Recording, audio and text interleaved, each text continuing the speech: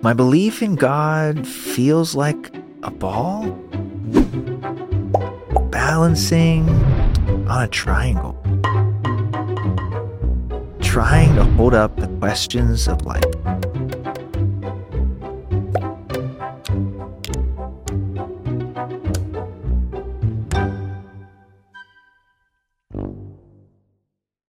Well, hello everyone, and happy Mother's Day to all you moms out there.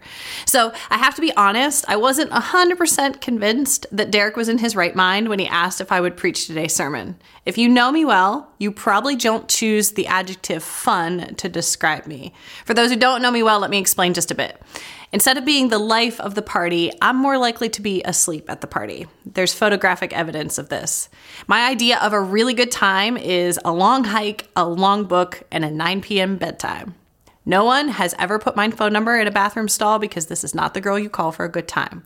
I sit on beaches and airplanes, porches, in the woods, on couches in the car, even at restaurants alone, and I read. That's my idea of fun. Now, because this is Mother's Day and because this is true for me, I also want to share that much of the fun of my life has centered on family. As a child, I remember some of the most fun I had were long summer days at my grandparents' house. My grandpa built me my own little playhouse, and my grandma made me dress up clothes, and I would play Little House on the Prairie from morning until night. Sari on the Prairie is what my grandpa would call me. I played alone in my own little world, and it was wonderful fun. And I grew up, and friends and sports were fun, but they were never more fun than a camping trip with my family, or a picnic at the pond at the family farm, or canoeing down the Clarion River together in the fall. Spending time with my family is fun. And let me tell you, that expanded to a dizzying degree when I married Nate and began experiencing fun with his family also. Now I'm probably the least fun person on both sides of the family by most definitions. So maybe I'm not contributing loads to their fun, but they certainly contribute to mine. To be honest, I'm not sure I can take any more. So thank you, family, for loading my life with so much fun. And you all know when I've had enough because I'm hiding with a book somewhere. But listen, all of us have our own ideas of fun. Some of you might be more like me, and others are more like Nate. We might be really at two ends of a spectrum, but all of us are heavily influenced by the world around us. Our culture begins teaching us at birth what is fun and exciting and pleasurable. Some of us are more inclined to find fun in any random, unexpected, spontaneous moment. Some of us go to extremes to find the ultimate fun and thrilling experiences.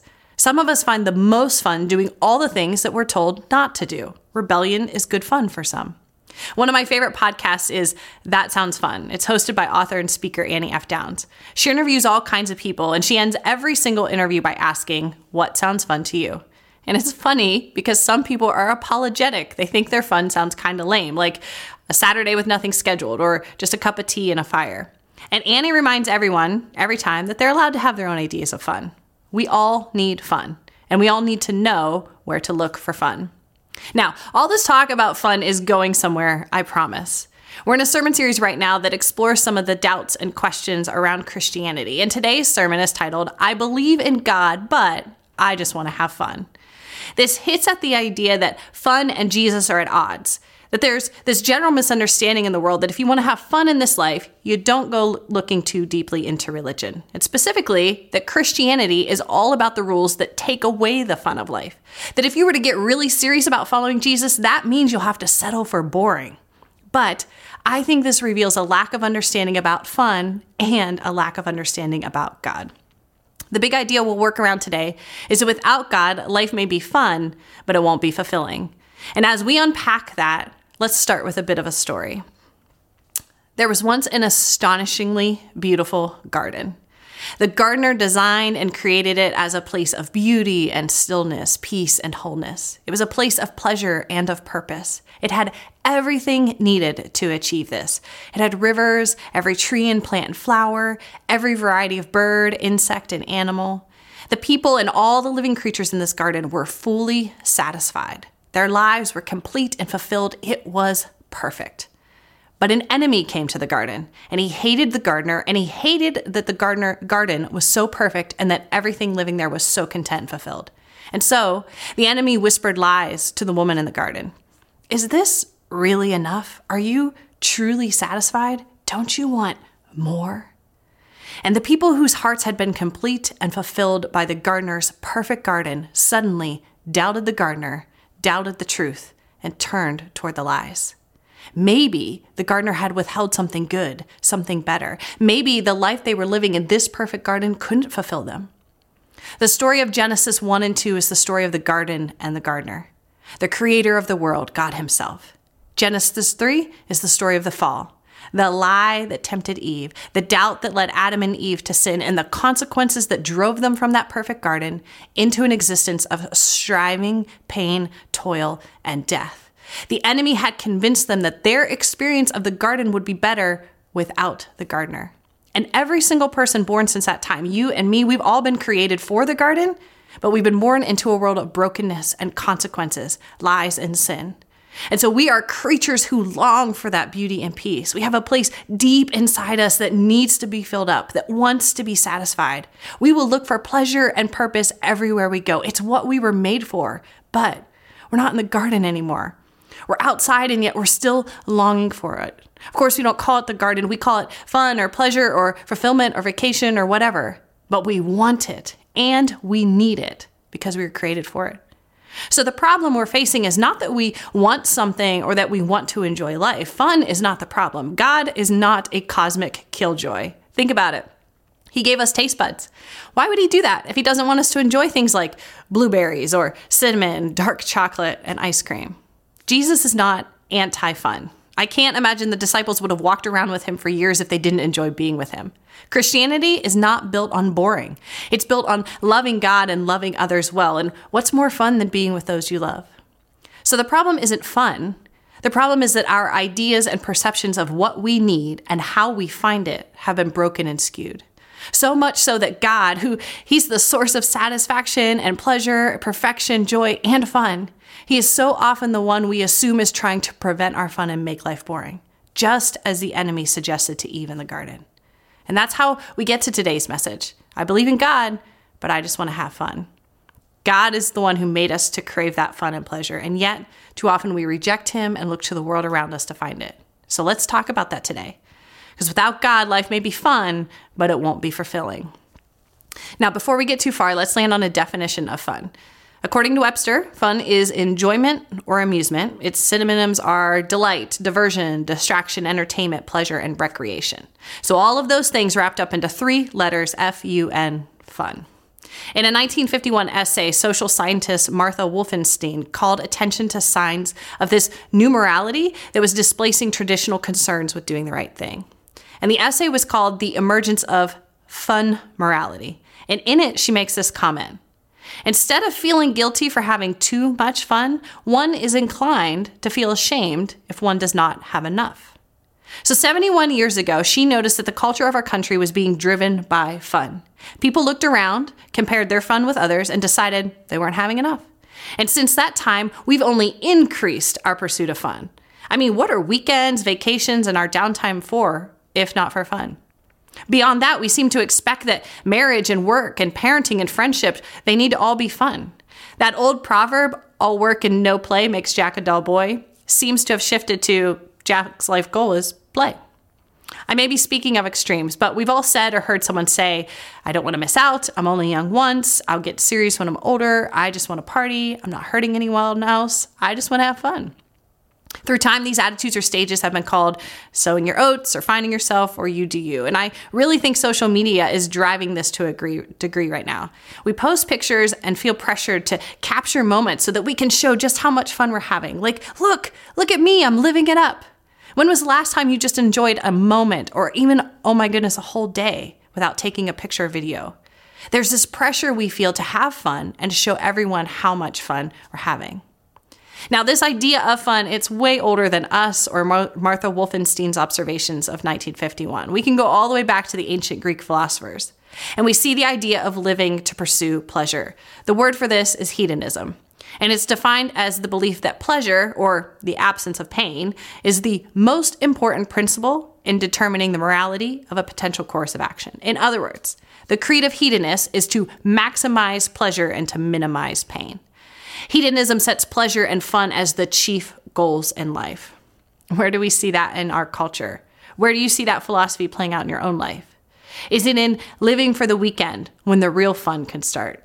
Is it in planning for an early retirement so you can finally enjoy life? Is it in skipping that class or avoiding that difficult conversation, quitting that job, escaping that relationship? Not because you don't have the capacity to do it well, but because it's more hard than fun and you've decided it's just not worth it. Now hold that thought up next to the garden we just talked about. What was it about the garden that made it perfectly good?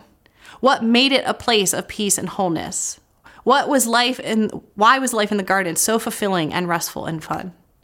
It was the presence of the gardener. He designed it. He made it. His glorious presence was the light and life and pleasure and peace and, yes, the fun of that garden.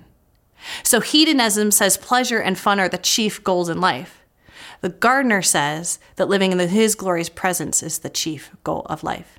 In fact, he might say, without me, life may be fun, but it won't be fulfilling. Now, for the rest of our time together, let's chase the fun and let's discover its true cost. Go with me to the New Testament book of 1 John. To find it, just flip or scroll past Hebrews, James, and Peter's letters, and there you'll be. This is a letter written by John to the early church. It's written to a people who lived in the Greco-Roman world where the philosophy of hedonism was birthed and having its heyday. And to these new followers of Jesus, John writes a letter of caution and encouragement. Let's see what he says in chapter 2, starting in verse 15. Do not love the world or the things in the world. If anyone loves the world, the love of the Father is not in him. For all that is in the world, the desires of the flesh and the desires of the eyes and the pride of life, is not from the Father, but is from the world. And the world is passing away along with its desires, but whoever does the will of God abides forever. John is painting a picture for the church, and he is saying to them and to us that you can pursue the world and the things in it, those desires of the flesh, the desires of the eyes, the pride of life, or you can pursue the Father. And remember, the Father is God.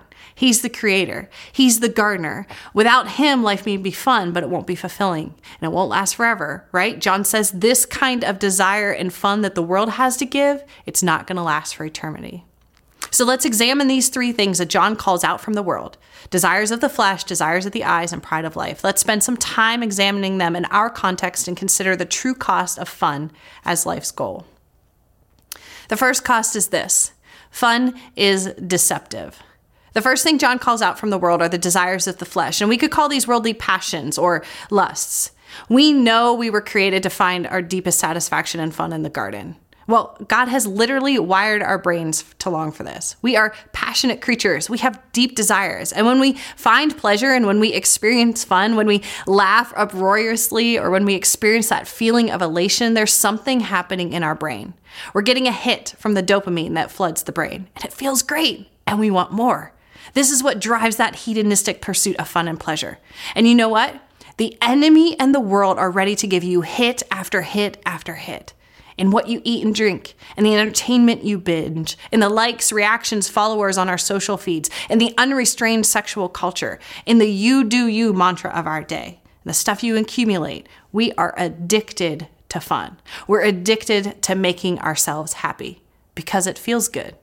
And that pursuit of fun and pleasure makes us run from anything that feels hard or that hurts. My job isn't fun, so I'm going to quit and look for one that makes me happy. My spouse isn't fun anymore, so I'll look for someone else who fulfills me.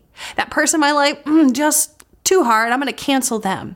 And what we do is we end up trying to weed out everything that doesn't feel good so that we can build a life of fun and satisfaction. And the problem is that it's built on a lie. It's like building on sand. And it's the same lie that Eve heard in the garden. The lie suggests that God isn't able to satisfy your needs. The lie that more life, more fun will be found somewhere, anywhere without him. It's the lie that led Eve to pick that fruit, and it leads us to sin also. Ignatius, an early church follower, defined sin this way: sin is unwillingness to trust that what God wants for me is only my deepest happiness. God made you with a core desire for happiness, pleasure, and fun. And he knows that the only true source is himself and his glorious presence. Remember the garden. This pursuit of fun is deceptive. Commercials, online advertising, social media feeds, influencers, all those things that entice your eyes, that stir the lust, and you don't show the consequences. No one advertises the guilt and the loneliness. No one advertises the shame, the memories, the hangovers, etc. They all promise to give you the garden, but they cannot deliver on the promise without the gardener. I like how John Mark Comer describes this in his book, Live No Lies. He says, desire, use, repeat. Every time we sow to the flesh, or put another way, every time we give in to our flesh's desire to sin, we plant something in the soil of our hearts, which then begins to take root, grow, and eventually yield the harvest of a deformed nature. Desire, use, repeat. The problem with satisfying the desires of the flesh is that they are never satisfied. Not by sex, not by drugs, not by endless hours of movies or video games, not by Reese's cups, not by my checking out a stack of books from the library. Whatever your desire or your lust is, and we all have something, it will not be satisfied by that thing or that place or that person. The fact that the desire returns so quickly again and again should remind you that the commercial's lying, the Twitter feed's lying. You will not be more, do more, or have more if you indulge this desire again and again. Desire, use, repeat. It's a never-ending cycle of dissatisfaction, and John warns the church against it. Without God, life may be fun, but it won't be fulfilling. Instead, we're going to become something twisted and distorted, much like Gollum. If you've read or seen the movies of The Lord of the Rings, you'll remember him. He makes that awful gull sound in his throat. He had once been a hobbit named Smeagol, but then he found the ring, and he called it My Precious. And his lust for it drove him to kill his friend. It drove him from his home. It stole his name and identity. Ultimately, it destroyed him mentally, physically, and emotionally, eventually taking his life. The desire of his flesh, that ring, it was too great. It consumed him from within.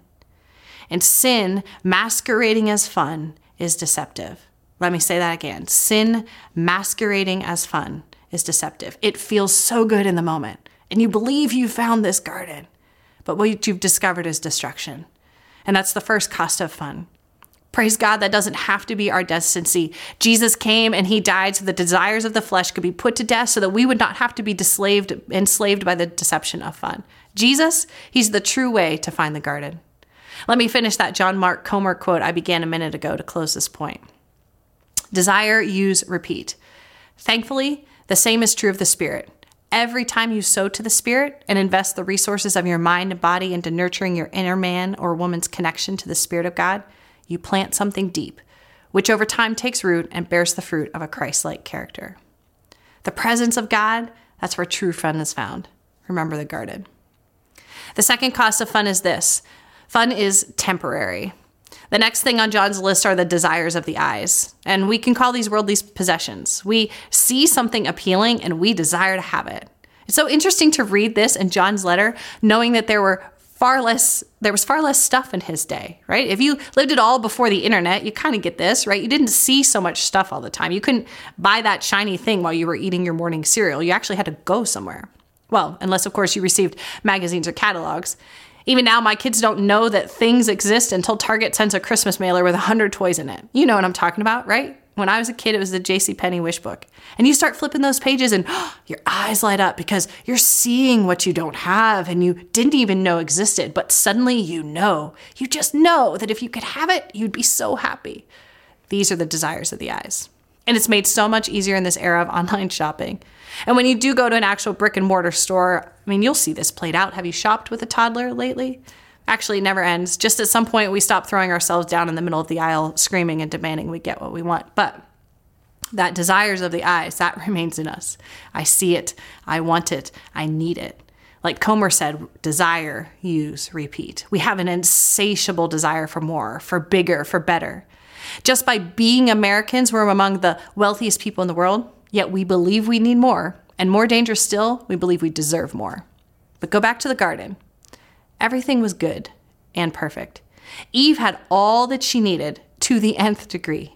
I mean, she never had to settle for strawberries that weren't quite right. And Adam, he was a hunk, I'm sure.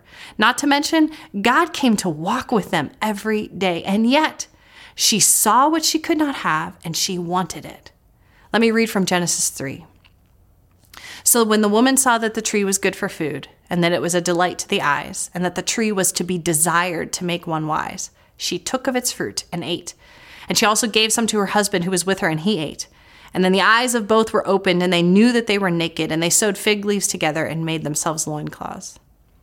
If only I had. This is where so many of us are stuck today, in this endless cycle of seeing, wanting, needing that next thing that will satisfy our craving for more and our craving for fun. So that vacation at Disney, most fun ever, book it. The latest tech gadget, gotta have it. That Insta influencer's trendy outfit, order it. Trending Netflix series, binge it. And you go all in, you indulge your craving, you seize that thing, that experience, you tweet it, you snap it, you share it, you filter it with all the right poses and words and accessories and whatever extra you can give it to make it really the most fun ever. And then what? Is that it? Are you fulfilled? Have you achieved ultimate happiness? What happened to Adam and Eve? Suddenly, where there was no lack or imperfection before, they saw nakedness and they saw shame. And where there was eternal good, they traded it for temporary indulgence. There was this guy who was like this in Jesus' time. I think he's walking around today in cool sneakers and the latest iPhone, but back then maybe it was just his sandals and toga that made him stand out. We don't get a name. We're just told in Matthew 19 that he's a young man. He comes to find Jesus and he asks the question, "Teacher, what good deed must I do to have eternal life?" And Jesus tells him, "Keep the commandments."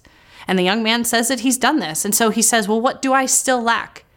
And Jesus, knowing this rich young man is seeking more, yet looking in all the wrong places, answers him, "If you would be perfect, go, sell what you possess, give it to the poor, and you will have treasure in heaven. And then come, follow me." Wow, there it is. Dude, you've got the answer you've been looking for. It's the secret of your happiness. It's the key to abundant life. Isn't that what we all want? It's not fun. It's not stuff. It's giving all that up and living for the eternal stuff, following Jesus. So did he get it? Did the young man do what Jesus said? He didn't. Matthew tells us that the young man walked away from Jesus. He decided he needed his stuff right now more than he needed eternal life. And he was sad. I'm sure it made Jesus sad. It makes me sad. Because it is so sad. Earlier in Matthew's gospel, Jesus is teaching the Sermon on the Mount, and he says, "Do not lay up for yourselves treasures on earth, where moth and rust destroy and where thieves break in and steal, but lay up for yourselves treasures in heaven, where neither moth nor rust destroys and where thieves do not break in and steal. For where your treasure is, there your heart will be also." Fun is temporary. All the fun stuff and experiences that you accumulate are temporary. Moth and rust destroy, thieves steal, kids break stuff, accidents happen, vacations get rained out, illness interrupts plans, credit cards need to be paid. Whatever it is that ends it. The fact is that everything your eyes desire in this world, all the fun to be found here, is temporary. It does not last. It cannot last. And you were not meant to satisfy your craving for more and better in those things. Without him, life may be fun, but it won't be fulfilling. So what will fulfill? What will last? Remember the garden. Remember that we were made by the gardener for the garden, for his presence that brings us wholeness and peace and fulfillment and fun. And what were the lasting pleasures of that garden for Adam and Eve? It was relationship. They were in perfect relationship with God the Father. They were in perfect relationship with one another, and they were in perfect relationship with the garden he created. Now, we're living in the shadow of Genesis 3. We're living in the broken world of once, the sinful world of desires, but it's temporary and it's passing away. But God is eternal, and you know what? So are we. And even now, as we wait for the garden of heaven, we can choose to pursue God and pursue the eternal things rather than pursue the stuff that the world puts in front of us. We can learn to say no to those things and to treasure relationship with him, treasure relationship and love for one another, those things that will last forever. So fun is deceptive and fun is temporary. And the third cost is this: fun is not enough. The final thing on John's list is the pride of life. In other words, worldly success. Years ago in a 60 Minutes interview, quarterback Tom Brady asks, "Why do I have 3 Super Bowl rings and still think there's something greater out there for me?" Well, Tom Brady, GOAT, greatest of all time that you are, there is something greater. There's someone greater. And football or corporate achievement or social influence will never be enough to satisfy the craving for more and for greater. You can go and run and learn and earn and strive until you reach the pinnacle of your profession or the top of your class or that 7-figure income. And if that's all you were chasing, it may have been fun, but it won't be fulfilling. Nothing in this world that you can take pride in is enough to satisfy your heart's deep desire. I think we see this not only in the pursuit of achievement, but in our clinging to the things that give us meaning and purpose. We become defined by what we achieve, right? Making it very difficult to let it go or to give it up. And when we do encounter Jesus, it's so hard to walk away from that identity and allow him to give us a new identity. But we cannot be both a child of God and a child of achievement. That rich young man had achieved great wealth, right? Who would he be if he gave it all away? And it's like this for many athletes. I mean, like Tom Brady, he retired and unretired within like a month. Now, I can't say for sure why, but he's certainly not the first. In a very, very small way, I kind of get that. I played volleyball from 7th grade through college, and I achieved a lot. I was an all-state player. I have a gold medal for winning a state championship. I was a national champion in college and an All-American. It's very difficult to achieve all of that and then just have it all end. And as prepared as I was to be done, because my college coaches were Christians who elevated Jesus and relationship above playing ball, even with great mentors and an eternal perspective on life, it was still difficult to just be Sarah, daughter of the king. Achievement in our lifetimes, it feels good. Work, school, sports, hobbies, online gaming, relentlessly pursuing great deals and sales, planning the perfect vacations, perfectly clipping every blade of grass in your lawn, or organizing your kids' lives so that they'll have perfect childhoods. Whatever it is that is your pride of life, I promise it will not be fun. Because you're going to hit a bump in the road, or you'll come to the end of the road, or you'll climb as high as the ladder goes, and then what? What remains? Like Tom Brady and that rich young man, eventually we all wonder if there might not be something more. And the problem is not that our jobs or our kids or our hobbies can't be fun or can't give us enjoyment while we live. The problem is that they cannot replace our longing for the garden. Put another way, we all want to build a great kingdom for ourselves, but we need a king, and it can't be us. Our kingdoms will die with us. Only his will remain. Many years ago, a wise pastor named Dietrich Bonhoeffer said this about choosing the kingdom of Jesus.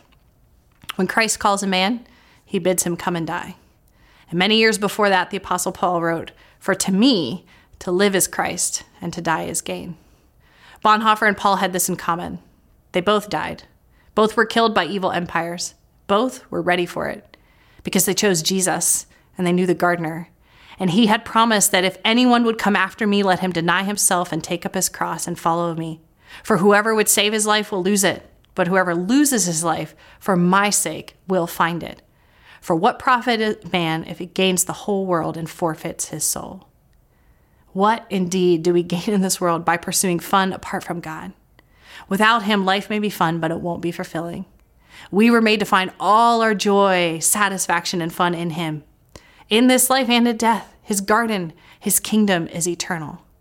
I pray that every single one of us would come to the end of our search for fun in the things of this temporary world, those desires of the flesh, desires of the eyes, and the pride of life, because they're unable to satisfy.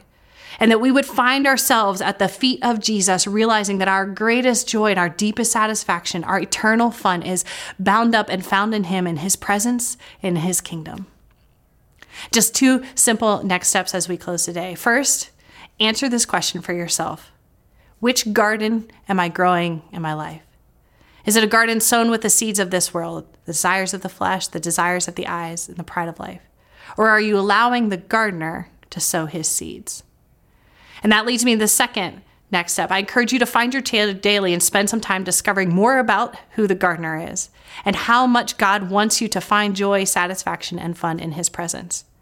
We've got all you need to take this step. Just visit whoisgrace.com/read. Now let me close with this ancient prayer of the church. From all the deceits of the world, the flesh, and the devil, good Lord, deliver us. Amen.